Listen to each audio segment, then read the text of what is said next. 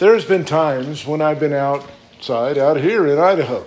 Well, in Idaho, at night, if there's no clouds, it's extremely clear as you look up, right? And all you're seeing is this symphony of, they look like diamonds in the sky. But there has been times when I've looked up in the sky at night and my eye has been drawn to one specific diamond or one specific star in the sky because it is just radiant beyond all the others. So my eyes are drawn to it. Maybe you've had this experience before. But ladies, this is what God has called you to be before Him. He has called you to be an individual who is holy, an individual who is set apart, an individual who is beyond the fray of the standard woman that we would see in society and what she portrays to that society. Well, as a church, we have been speaking of the regulative principle of worship as of late. For it is our church's position that how we worship God, as well as how we conduct our lives, is clearly laid out in the pages of Scripture. In chapter 22, paragraph 1, we read the following in the 1689 Baptist Confession of Faith. And it says, "The light of nature shows that there is a God who has lordship and sovereignty over all. He is just, good, and does good to all, and is therefore to be feared, loved, praised, called upon, trusted in, and served with all the heart and all the soul and with all the might. But the acceptable way of worshiping the true God is instituted by Himself, and so limited by His own revealed will that He may not be worshipped according to the imagination and devices of men, nor the suggestions of Satan, under any visible representations or any other way not prescribed in the Holy Scriptures." Close quote. And thus we worship God as He has prescribed for us to worship Him within His Word, without variation. There is no doubt that the Christian does experience times when he has a spontaneous desire to worship God, unlike our set times that we worship Him. For example, in our daily devotions or our corporate worship time on the Lord's Day. I think it is safe to say that we have all experienced these spontaneous times in which we are overcome by the Spirit to give worship to our God. However, within these spontaneous times, we have so practiced and so trained our minds to worship Him how He intended us to worship Him, how He has prescribed for us to worship Him within His Word. This worship of Him extends to how we conduct our lives.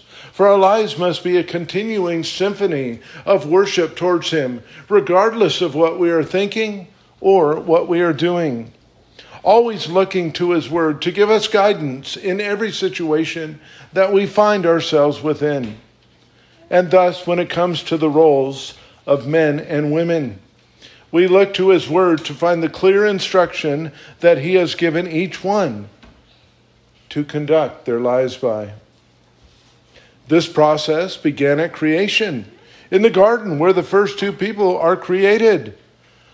The Lord did not leave Adam, nor did He leave Eve, without clarity of instruction that they were to follow.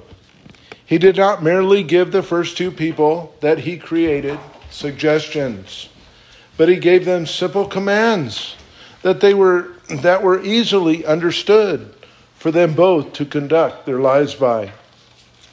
And not only to Adam and Eve did He give these instructions, but He has given instructions to all men and all women who would come from the loins of Adam and Eve.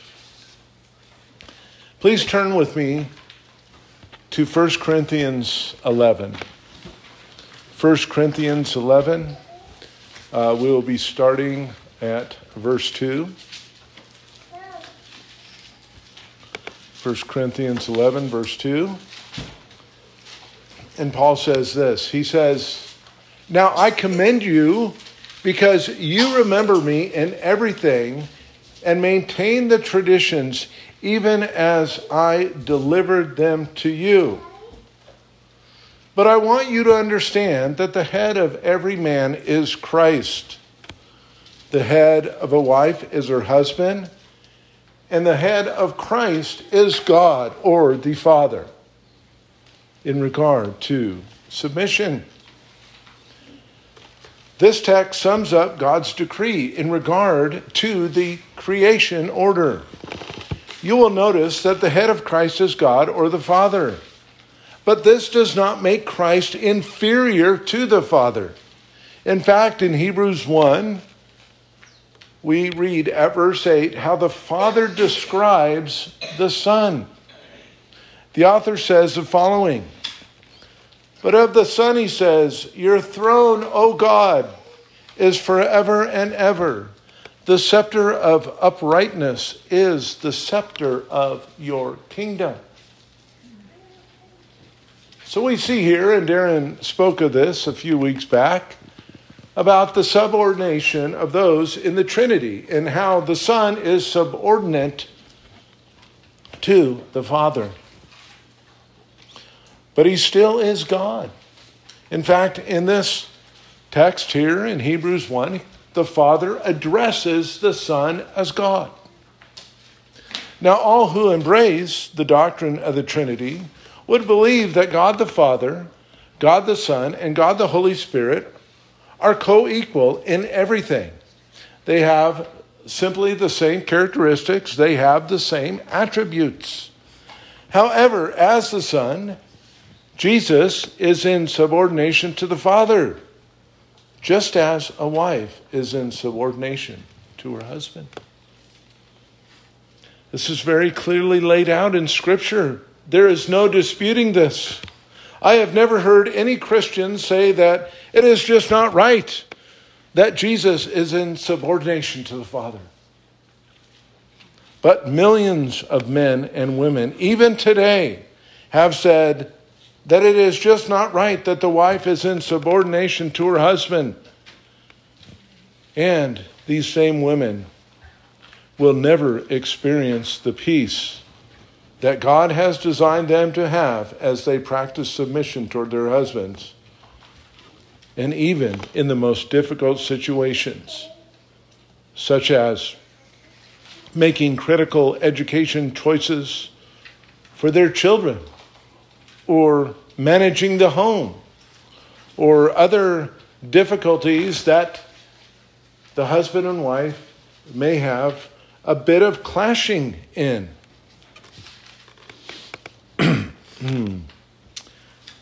But once again, submitting to one's husband is not a suggestion for the woman, but a command given by God. The woman may cry foul, and that her husband is chauvinistic. But this does not change what the Word of God instructs the woman to do. And thus, in reality, perhaps the woman is calling out God as chauvinistic, for he is the one who gave her the command. The only time a wife should not submit to her husband is when the husband steps out of faith and requires that his wife sin or disobey a clear command that God has given her. And there will be these times in which the wife must not submit. In fact, none of us should ever submit to one who would provoke or ask us to engage in sin. And the case in point here is if a husband informs his wife that she does not need to fall under submission to him because they're co-equal, they'll handle everything as co-equals in the home, well, then he is encouraging her to sin. For God has given her the command to submit to him. This is why church membership, or one reason church membership is so important. Having the ability to appeal to the elders of a church is so important. For example, if a husband is a church member and he agrees to fall under the authority of Scripture as laid out by the church documents, the wife has a recourse to follow if the husband wants the wife to veer off course of what is commanded of her in Scripture.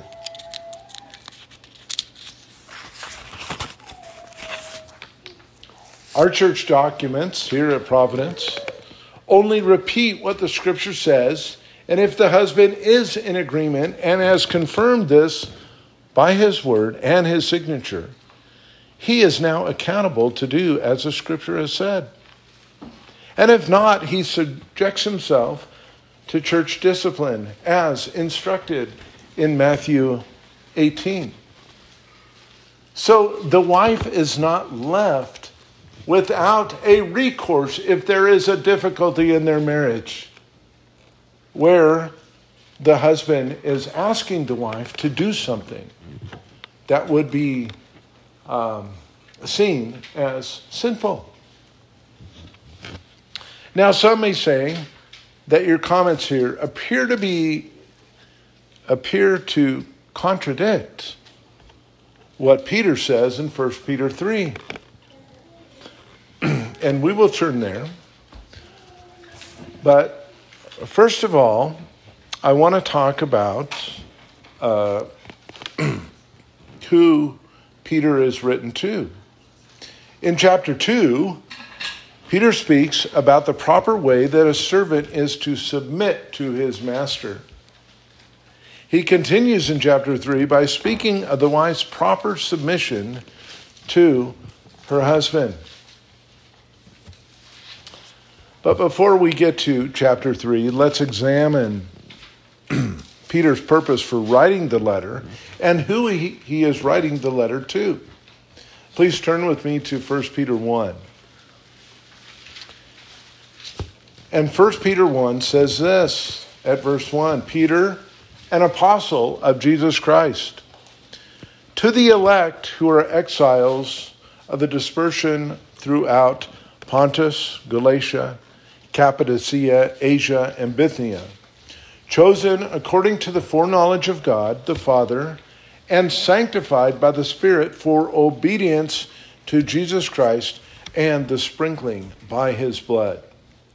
Grace and peace be yours in abundance. Blessed be the God and Father of our Lord Jesus Christ. By his great mercy, he has given us new birth into a living hope through the resurrection of Jesus Christ from the dead, and into an inheritance that is imperishable, undefiled, and unfading, reserved in heaven for you, who through faith are shielded by God's power for the salvation that is ready to be revealed in the last time. In this you greatly rejoice, though now for a little while you may have had to suffer grief in various trials, so that the proven character of your faith, being more precious than gold, which perishes even though refined by the fire, may result in praise and glory and honor at the revelation of Jesus Christ. So we see a few things in Peter's greeting here, his initial greeting. First, he is an apostle and therefore has authority to speak for God in regard to the gospel or his purposes. You remember, Peter was called. He was an apostle, and thus he was called by Christ. He followed Christ. He was taught by Christ. He was at the crucifixion, and then he witnessed the resurrected Christ. So he had all the elements needed to make him an apostle. And thus, when it comes to speaking for Christ and his truth. Peter had everything he needed to do so. The church in the first century would have been eager to receive such a letter as this. Imagine we are in the first century. We don't have our Bible with 66 books before us. So when we hear something is coming from an apostle, we're like, wow, I want to see it. I'm eager. I can't wait to hear what Peter has to say.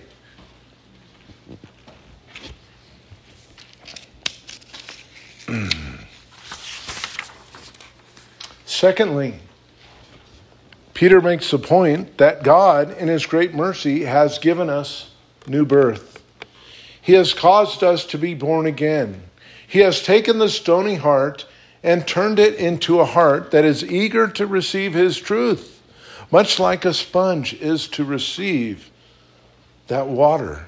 And thus, with all the necessary components in place, there is no reason for the new Christian not to follow the commands of God.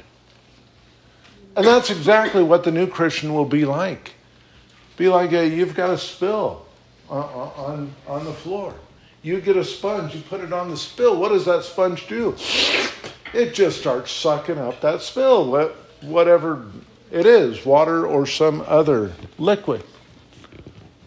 This is the Christian heart. The Christian heart has desire to take in the things of God.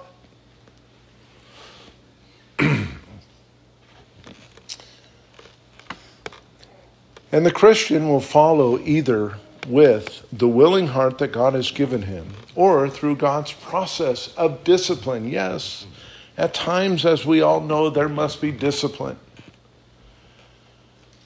This is when God brings such discipline to his child to protect him from spiritual harm. This is a good thing when God brings discipline upon you and I. It is an act of love by our Heavenly Father. Number 3, with this promise is given an inheritance that is irrevocable, that will never pass away.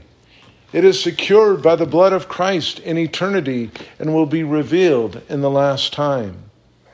And 4, this promise given to the Christian causes great rejoicing. However, to prove the genuine nature and character of one's faith, there will be trial that one must carry through. And this includes the role of the woman, or more specifically, the role of the wife. And thus, given this foundation for our role as a Christian, let's continue to examine the role of the wife. Turn forward a few chapters to chapter 3. And remember, Peter is talking about his letter going to those of the dispersion, the elect exiles of the dispersion. Now, some people would see this as those Jews that were dispersed when heavy persecution came upon them in Jerusalem. Others would see this as, well, no, this is actually the body of Christ, Gentile and Jew alike, who have been dispersed because of persecution of their faith. But Peter says this at verse 1 in 1 Peter 3. He says, likewise, wives. Now remember, in chapter 2, he spoke about servants being subject to their masters. Now he turns the page and he's addressing the wife, or wives. He says, likewise, wives, be subject to your own husbands, so that even if some do not obey the word, they may be won without a word by the conduct of their wives. So important to understand. By the conduct of their wives. So you have essentially a non-believer here, one who is not, the word would be defined, the word that he's talking about here, as the gospel message. So whether they're Jew or Gentile, these husbands are outside of receiving the gospel message. They're not Christians. But he said there is one way, Peter says there is one way to win them. And that is without a word, by the conduct of their wives. Verse 2, he goes on to say, when they see your respectful and pure conduct. This is one way that will pull men, unbelievers, to Christ by their respectful and pure conduct. Verse 3, do not let your adorning be external, the braiding of hair and the putting on of gold, jewelry, or the clothing you wear, but let your adorning be the hidden person of the heart, with the imperishable beauty of a gentle and quiet spirit, which in God's sight is very precious. For this is how the holy women who hoped in God used to adorn themselves. Past tense. By submitting to their own husbands, as Sarah obeyed Abraham, calling him Lord. And you are her children if you do good and do not fear anything. That is frightening. Well, I must say, this is the rebellious husband's favorite text. For he can use it to abuse his wife.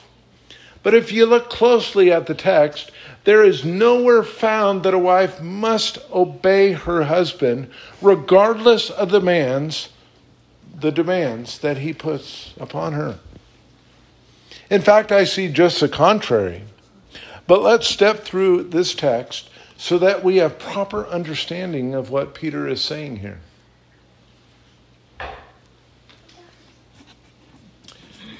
There are times when you will have two scenarios, right? There will be the time when a wife is married to a non-believer and he has rejected the gospel. There will be another time where the woman is married to a believer and he has broken faith and he is not walking before the Lord as he should and needs discipline.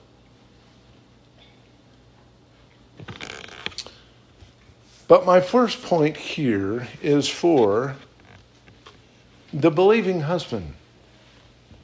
You will notice that the wife is instructed to be subject to her own husband, but only if the husband disobeys the word. The text says nothing about the wife heeding to her husband's wishes for her to disobey the word. In fact, there should never be a time where the wife steps out of her faith before God and disobeys the word, no matter what her husband says. This would be a sin against her, and the sin would need to be addressed by what God has commanded in Matthew 18, 15 to 17, which says the following.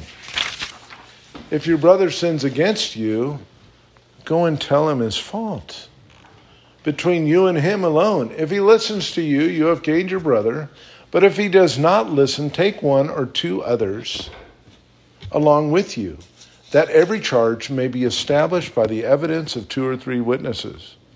If he refuses to listen to them, tell it to the church.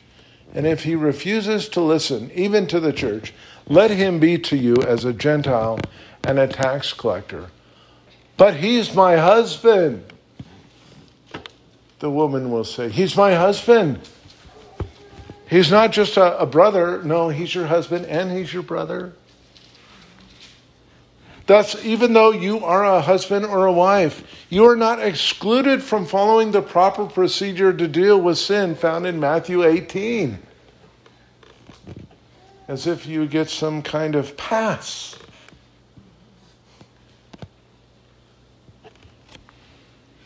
And this is, of course, if your spouse has sinned against you, go to your spouse and address him in the sin, or address her in her sin, whichever it may be. However, if your husband has not sinned against you, and he is not asking you in some way to sin, or he is not binding your conscience, there is no reason not to obey him. Matters of conscience would be a point where the wife does not have the responsibility to subject herself.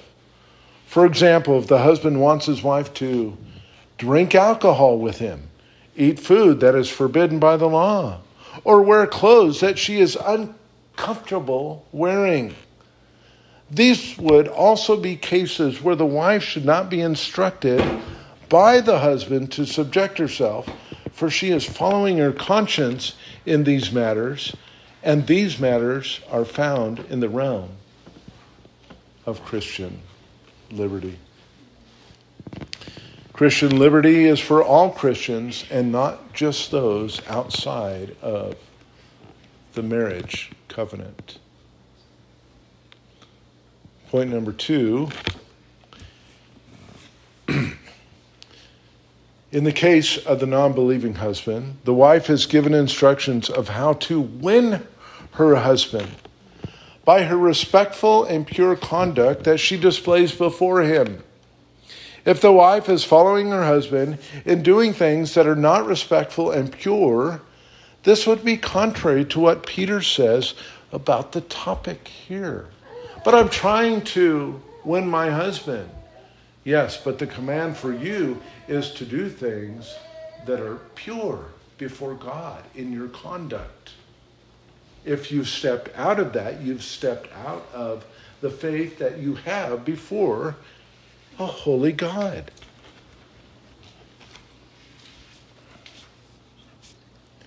Peter defines what the woman is to follow when instructed to display respectful and pure conduct before her husband.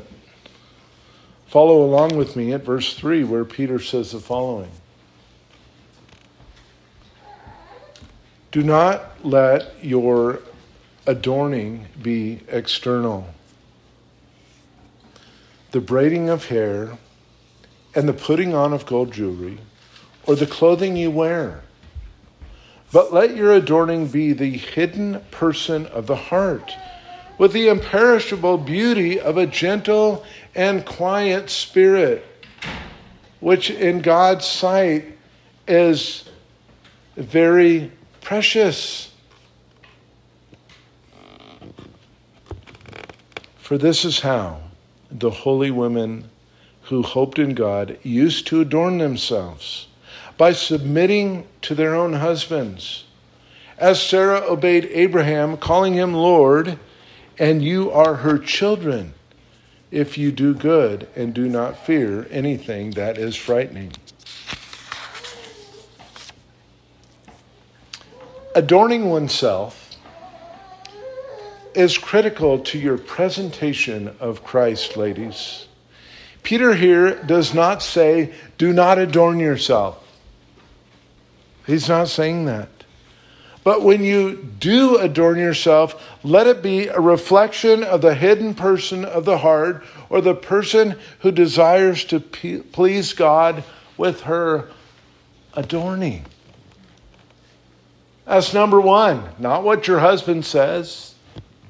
Not, well, to please my husband. No, number 1 is always to please the Lord. Now, pleasing the Lord and your husband can be one and the same. And I am hoping that would always be the case, but sadly it's not. Sadly it's not. We've had friends who have wanted their wives to dress in a certain way because they consider their wife like Christians. She's a trophy wife. I got to show her off. I got to show other guys what I have and what they're missing. Oh, it's terrible. It's sinful.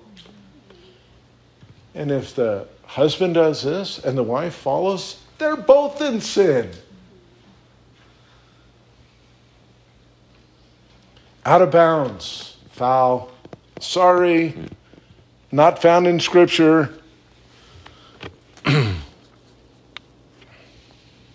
And thus, women, ladies, your adorning must be a reflection of Christ and the love and respect that you have toward Him above all others.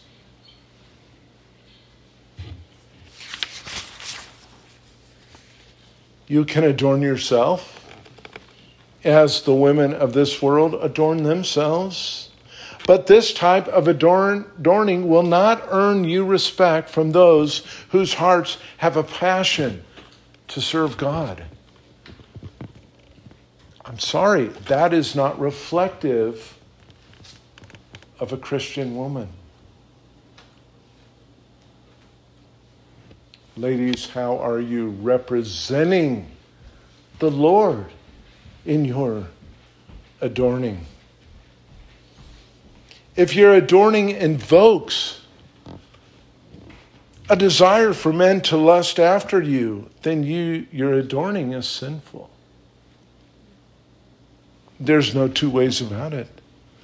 We men know how men think, right? Men, we know how men think. Let's not kid ourselves. And if you have questions about how you are dressing and how you are presenting yourselves, wives, ladies, women, daughters, please ask your husband. Please ask your father. One of my responsibilities towards the ladies in my home is to be a guide and counsel to them in how they dress. For they simply do not have extensive knowledge in regard to how men think. Oh, I never thought that would bother men. Right? And so husbands, we have to be honest with our wives that there are certain kinds of dress and certain kinds of behavior that invoke men to lust.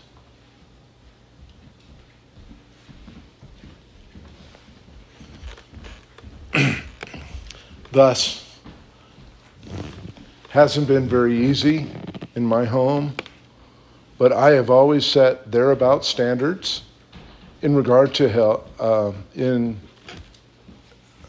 thereabout standards or dress codes for those in our home, including our sons.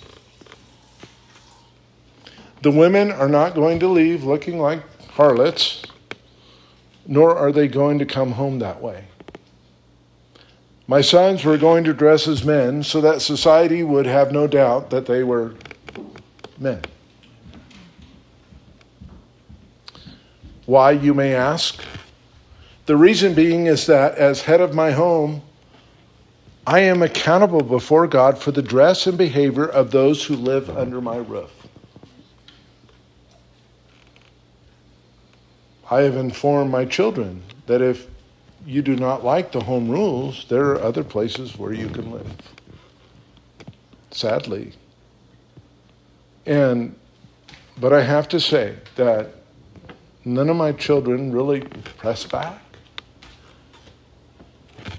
Because I hope I've come across in such a way where I am expressing my love for them. Oh, my daughter, my son, this is the reason that you should not dress this way. Men in crossover clothes, skinny jeans that are made for men and women. I don't understand some of the dress today, and some of this dress today you see in the church. Right? It's popular, so we got to wear it. We don't want to look like we're outside pop culture. We want to be in with everyone else. And I agree to the point that we should dress in a conservative way within the culture and not stand so far out of it where we look like some group who dresses all alike and is hiding out in the holler in Kentucky, right? Yeah. So there is a balance there. There is a balance there.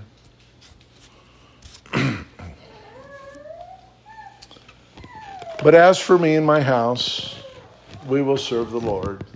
And there will be times when your children do not like your decisions.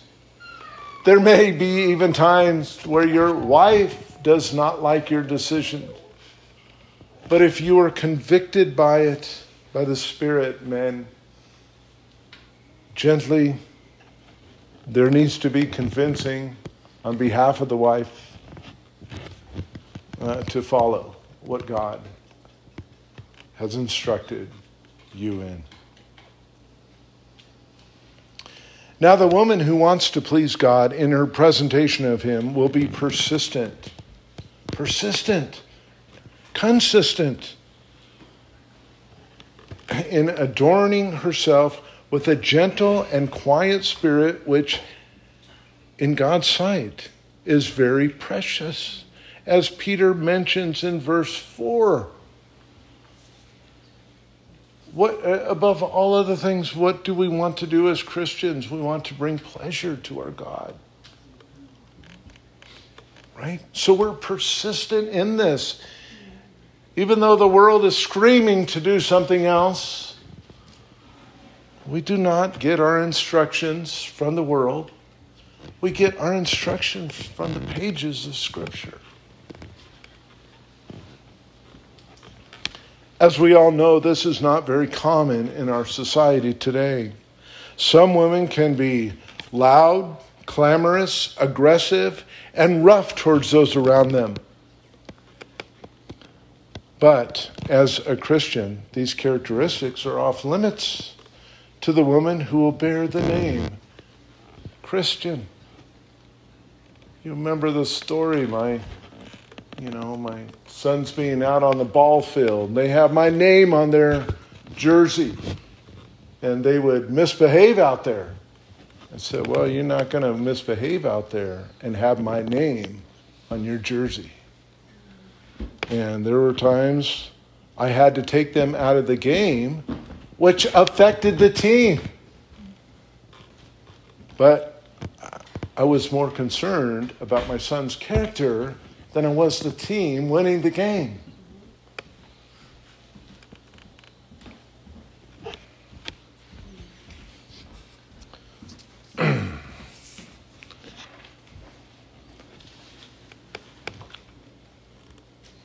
Now, to be loud, clamorous, aggressive, and rough towards those around you, these are not characteristics of the Christian woman. They can be characteristics of the old woman, right? The woman that is still struggled with, right? But there needs to be a persistence, because how is God pleased? With a gentle and quiet spirit.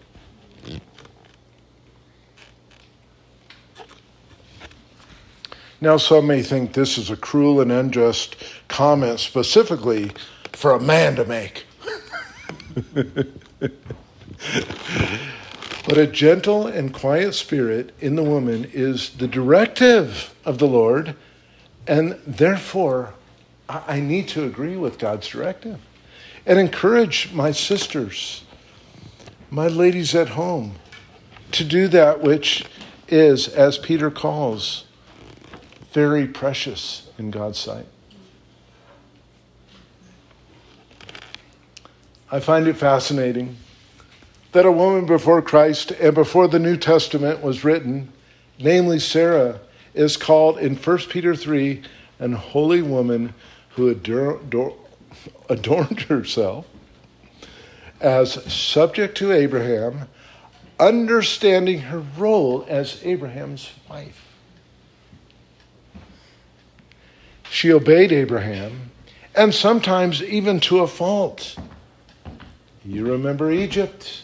You remember Pharaoh. You remember his harem. Oh, please go down and tell him you're my sister.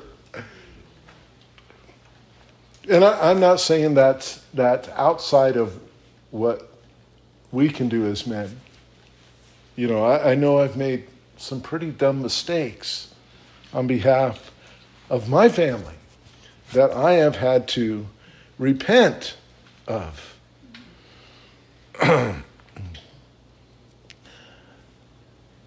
But Sarah obeyed Abraham, and sometimes even to a fault.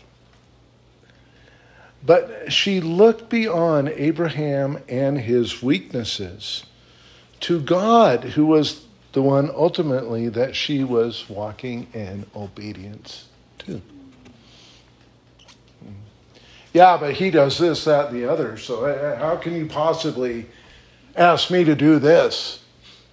Well, because God has given you the command, first off.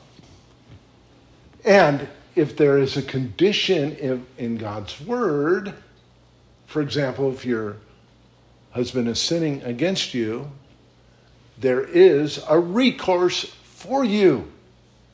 But again, that's why it's so important, ladies, to be involved with a local church. A church that is going to help you in times like this, because you have made yourself accountable to the church and the Word of God as found in the church documents.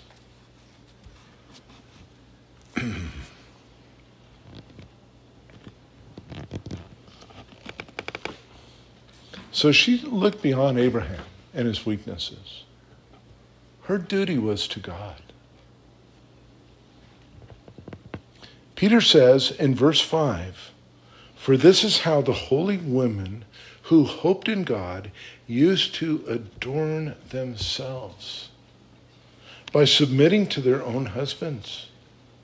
Obviously, by Peter's statement here, women were no longer walking in this way, or at least some women were not. They were not subjecting themselves to their husbands, and thus Peter is exhorting the women to come back to this very precious role that God has called each one to walk in.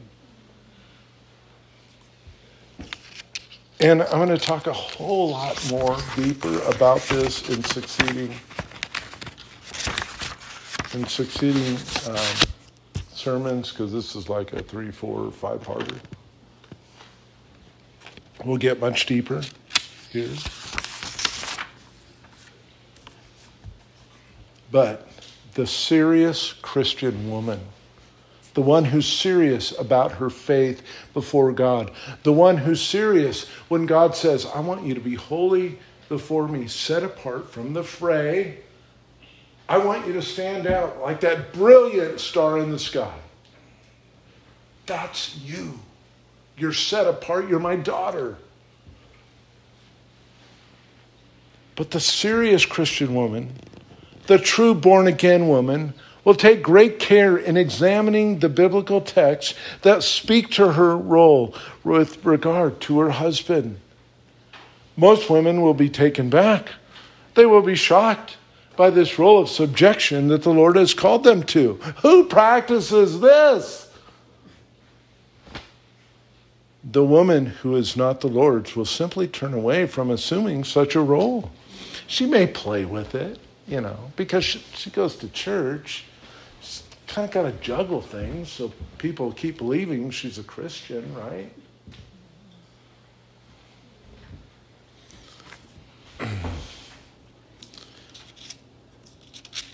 But the woman who is not the Lord's will simply she will simply turn away from assuming such a role. But the woman of God who has been knit to God's heart by the Spirit will take special care in this newfound role, knowing that her gentle and quiet spirit is pleasing to Him. Is that important to you, ladies? I hope so. We find ourselves today in the same dilemma that those in the first century found themselves in. In times past, the commonness of the gentle, the quiet, the obedient wife has been modeled for us and I would say even as late as the late 19th century, where women of this nature were common in U.S. society and actually made up the greater part of women in our country. But times have changed, and much has happened, causing the role of the woman to be severely compromised. Why? Well, because one generation compromised, leading the next to compromise more, and eventually the roles of women were no longer defined by, thus saith the Lord, but by what saith the church, what saith the culture. Well, I'm just dressing in the same way that she is. My behavior is just like hers. Yeah, but neither one of these ladies define your behavior as a Christian woman, more specifically a Christian wife.